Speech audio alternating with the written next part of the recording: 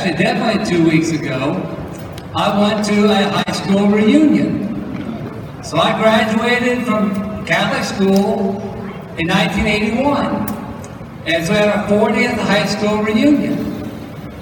And at the reunion, since I'm a priest, I'll celebrate Mass for all of our classmates who have died, which is now up to about 10 in the 40 years. And then after Mass, we have a dinner. Everyone gets together for the dinner. And so this year, one of my classmates, he brought a bunch of rosaries. And he said, you know, I haven't always been real close with the church and, you know, real, like, church person. But during the COVID crisis, I was really kind of getting down and things were hard. And I went back to my church where I went to school, and he started making rosaries. And so at our reunion, he asked me to bless the rosaries and hand out to our classmates. And we all got our different colors. And I got my color yellow because yellow for me is the color of hope. And I think that's kind of what my friend discovered in the rosary and my classmates discovered as we got together, that in our prayer for one another, we have hope. Hope in God and hope in God's presence. And so I thought about you have a making rosaries exercise. And to think about how kids may love making rosaries, but also 58-year-old men can love making rosaries. And that as we spend our time, my guess is it becomes a spiritual exercise. Because as he was making those rosaries, he must have been growing in his faith and then was able to ask his friend to bless them and then to give them out to his other classmates. And so I thought what a beautiful exercise we have today, blessing rosaries. And I want to share that story with you about the hope that rosaries can bring to us. And that gives the second story. The Houston Astros are now playing the Boston Red Sox no more because they beat the Red Sox. But the first game in a full stadium of 42,000 people, the Astros were losing, and if you go to the baseball game, you see they do the cam, and they'll show different people. And so during the baseball game, the camera showed a group of Dominican nuns dressed in their white habit and black habit, and it was like electricity to the stadium. 42,000 people, and they're not all Catholic. How many are Catholic? I don't know. But they began cheering for the nuns. And they said by the end of the game, the Astros won. Altuve hit a home run that just kept going and going and going. And Correa hit a home run. That by the end of the game, the news reporters wanted to go talk to the nuns. And they wanted to know about them and know about their story and why they were there. And it was a story of a businessman in Houston, famous Mattress Mac, sells furniture. He had a vision with his furniture business to build a trade school, to train people in trades, good jobs to help them. And he thought, I want to be a trade school that's a Catholic trade school. So he invited these Dominican sisters to teach at the trade school. And so he's obviously a very wealthy businessman, has a big business. And so he got a box with like 70 seats, and he said, who do I give it to? He said, let me invite the Dominican sisters. And so in a box where everyone could see, 42,000 people, they were captivated by the religious sisters. They did stories after the game, they talked about it. And yesterday before Game 6, the first pitch was thrown out by a Dominican sister who teaches at Shiner Catholic High School. And you can see on Twitter, and what she did if you're a baseball fan, you'll know this, but she threw out the first pitch, and then she went, and that means it's our time, and the Astros won. The crowd went crazy. And on one level, people say, okay, it's nice, they all love the sisters. Well, I wanted to share that story with you today because yesterday I was visiting a school in Weimar, and 7th and 8th graders asked me, why do you think the crowd got so excited about saying the religious sisters? And the word I came up with was a word I used earlier, and it's hope.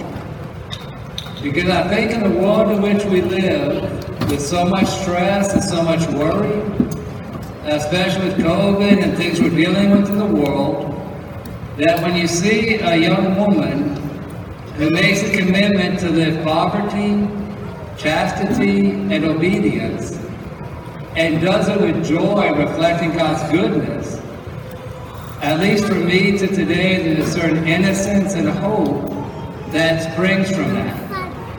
And so for us, as we honor Mary today and place Mary as the queen of our families, I mean, one of the things I pray for our families is an image that Pope Francis will use sometimes is nests where life is cherished and nurtured, and it's that certain innocence and love of people, that our families can be open to vocations to be a sister or to be a priest, and to pray for our priests and sisters to their witness, that hopefully they can shine forth that innocence and that hope for the world in which we live.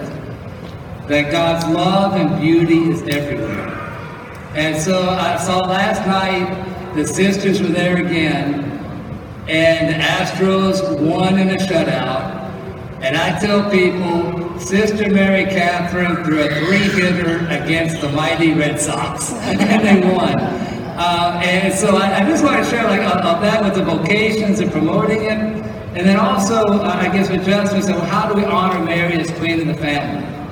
So the first thing is that we think of how we want to serve Jesus and to follow the ways that Jesus lived as a poor man, as chaste, as obedient to his family.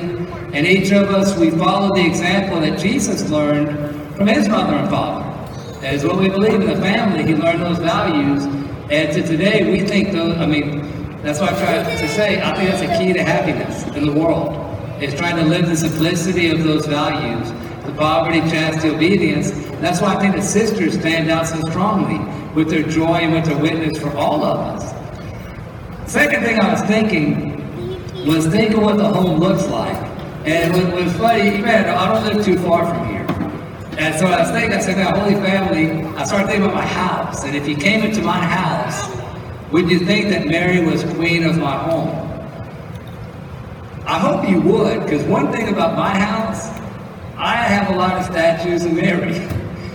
If you walk in the front door, you'll see a statue on the left. You go ahead, you'll see like a little statue, Immaculate Heart of Mary. You'll see Rosa Mystica. You'll see different images of Mary been given to me over the years.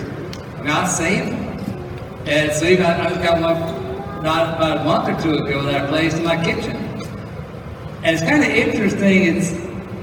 You think, what? That guy has a lot of statues of Mary.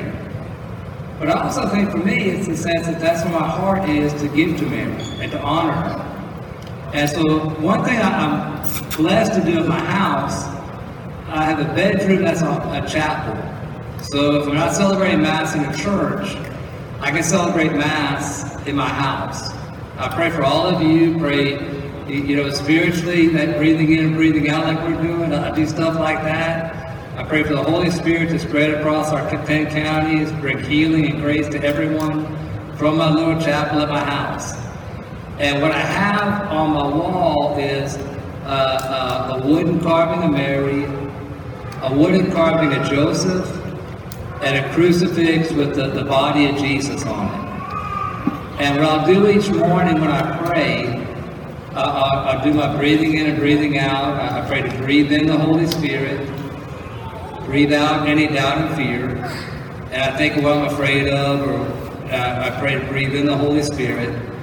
And I pray for the Holy Spirit to be with me throughout the day, every person I meet. And then I do a couple little things. One is I take like my heart and I give it to Mary. And I say literally, I actually say these words. I say, Mary, I will go where you send me.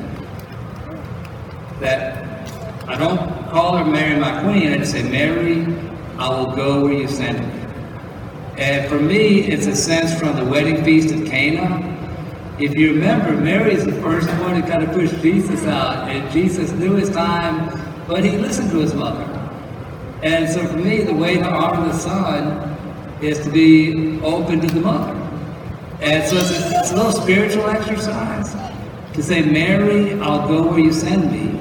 And I pray each day that I'll have that heart joined with Mary's heart. Then I'll look at the crucifix, and I'll look at Jesus. And I call him sweetest Jesus. There's a little saying that they'll say sometimes in Latin or Italian, that Dolcissimo Gesù, sweetest Jesus. I say, sweetest Jesus, allow me to hide within your wounds. It's an old image that St. Ignatius would use. And it always struck me as interesting because I say I offer it because I'm a proud person. I like to talk. I like to have pictures taken. All that. And so I say, Lord, I have to hide within your wounds that you are the Savior of the world. The blood and water flowed from your side. And so I ask you myself, let me hide within your wounds. And I pray, grant me knowledge of, and I think by the dangers I have is worldliness and vanity. And so I say, grant me knowledge and rejection of all worldliness and vanity. And that's what I said. That's probably where the sisters stand out. They rejected worldliness and vanity, and they're living it. And I said, Lord, help me be aware of my own sinfulness to pray for your healing. I think there are little rituals that we can do in our homes and our families that can become like daily rituals in which we're honoring Mary as the queen of our family. And each of us in our own way, our own language, can say our little prayers. And so I think having statues and images of Mary are helpful. And then also to include with it a ritual of how you like to pray. I mean, some people you have the kneelers, some people have candles, some people have incense, some people have different things.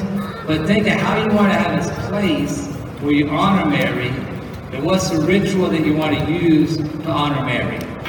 And then my final thing I wanted to say today is the third is that I think we'll come up on different activities. And one of the things I think about is honoring Mary.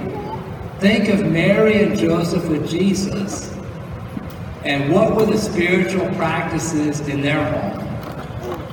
And so a couple of things I was thinking about that we learned as reading the scriptures. One is, I talked about us going to church on Sunday. I mean, they were faithful in the synagogue. They went every Saturday. They were faithful.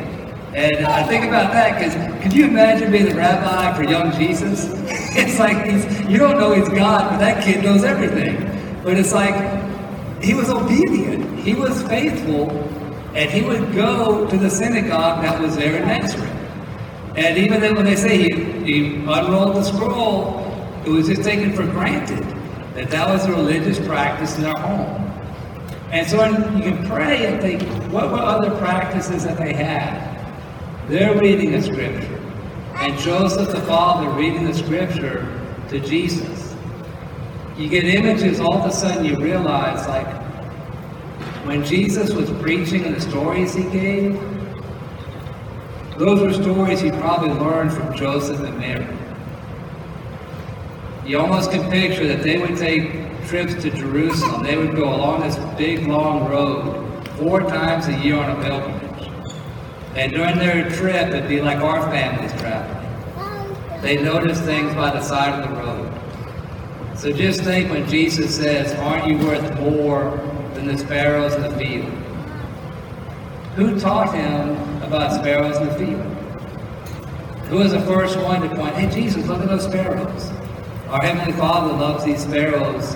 If he loves them, how much more does he love you? That the images he was able to communicate to us as human beings came to Joseph and Mary. with their religious practices and the stories they learned growing up. And so our daily practices of going to church regularly, telling stories about life, reading scripture, in a sense we're imitating and forming ourselves like the Holy Family. And there's another thing that's up there that he would do as a young boy, fasting. And I tell people that, like, why do we fast? And we fast on Fridays because Friday is the day Jesus lived and died. But fasting was also part of what Jesus did while he was alive. That he would have regular times of not taking food, and by not taking food to grow spiritually. And so as families, we can take times of fasting, where either we don't eat that day, or we just eat bread, or we don't watch TV, we don't get on the computer, that we give up something. And that giving that up, we're doing it in union with Jesus and for God. And that's part of what Jesus did in his family. Now, all these little practices is ways I want to share with you how I think we can honor Mary as our queen. That in a sense, that we're open in service, and if our children have a call to be a priest or a sister, we're open to whatever the call is. Mary and Joseph were open to what Jesus was called to do. Mary was faithful by his side to his life. That if we're like modeling ourselves in the Holy Family, the religious practices that they did, the attending church, the daily prayers, the reflecting upon the scriptures, our practices that we take with our fasting. And then also we create little spaces, like little altars, where Mary is honored, and have our daily prayers in which we remember her and giving ourselves to her and her son Jesus. So God bless you all, man. Thank you for your patience. You young people are fantastic. And I said, because like I say, sometimes I like to talk. I talk a long time, and you guys have been good. So I think I'll let us go on to the next one. And thank you all.